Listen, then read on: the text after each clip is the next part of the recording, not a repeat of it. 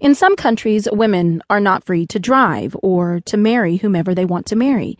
Women may not be free to show their face or any skin, and men and women are not free to worship the God of their choice or free to be atheists. A woman that violates these rules may be killed in an honor killing. These countries that do not believe in liberty believe that it is necessary to murder their sisters, wives, and mothers who have not lived according to their culture's laws. For example, in some countries, a woman caught holding hands with a man from a different religion might be murdered by her own family, because this culture places honor above liberty. In America, people are free, but must live within rules.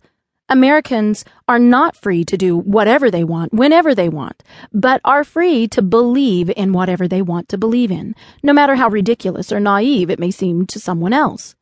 The rules that Americans live by are set democratically most of the time. Americans get to decide what rules they will live by when they vote. But behind every law restricting Americans' rules is law enforcement with a gun at the ready to arrest an American. Therefore, the fewer laws, the freer Americans can live. Here in America, there are those that want to take away Americans' rights.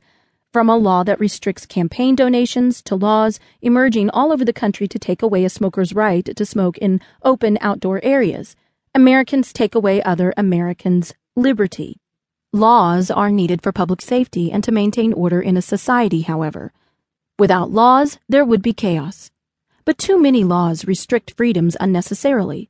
The restricting of liberty, without a great public benefit, is un-American. There was an ugly time when slavery was a part of America. In the 1860s, the Union, northern states, fought a civil war against the Confederacy, southern states, after the Confederacy left America over the issue of their states' rights to enslave Africans. The leaders of the abolitionist movement of the 1800s were largely Christians seeking to stop an evil, while Christians in the Confederate South of the United States fought for the right to have slaves. Today's Christianity is intolerant of slavery. But slavery still exists today in parts of the world. According to UNICEF estimates, there are 200,000 child slaves in West and Central Africa.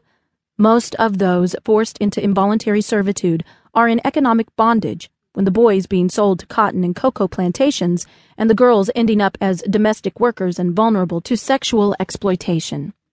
In South Asia, for example, parents often pledge the labor of their children as payment or collateral on a debt. This is called bonded labor, and Human Rights Watch estimates there are 15 million children involved in India alone. There is a similar tradition in Sudan, but it has been aggravated by an 18-year civil war that pits the Muslim-dominated North against the traditionalist and Christian South.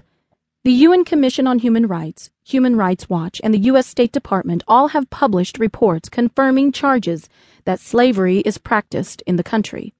According to the reports, armed militias supported by the Islamic government regularly conduct raids of Christian and traditionalist enclaves in the country's southern region and force captives into servitude.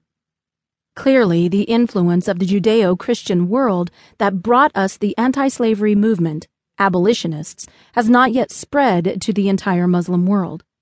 Clearly, the Judeo-Christian world has rejected slavery. The nation was built on principles of freedom for every citizen. Laws that try to take away a citizen's rights, with the exception of laws for public safety, are laws that are un-American laws.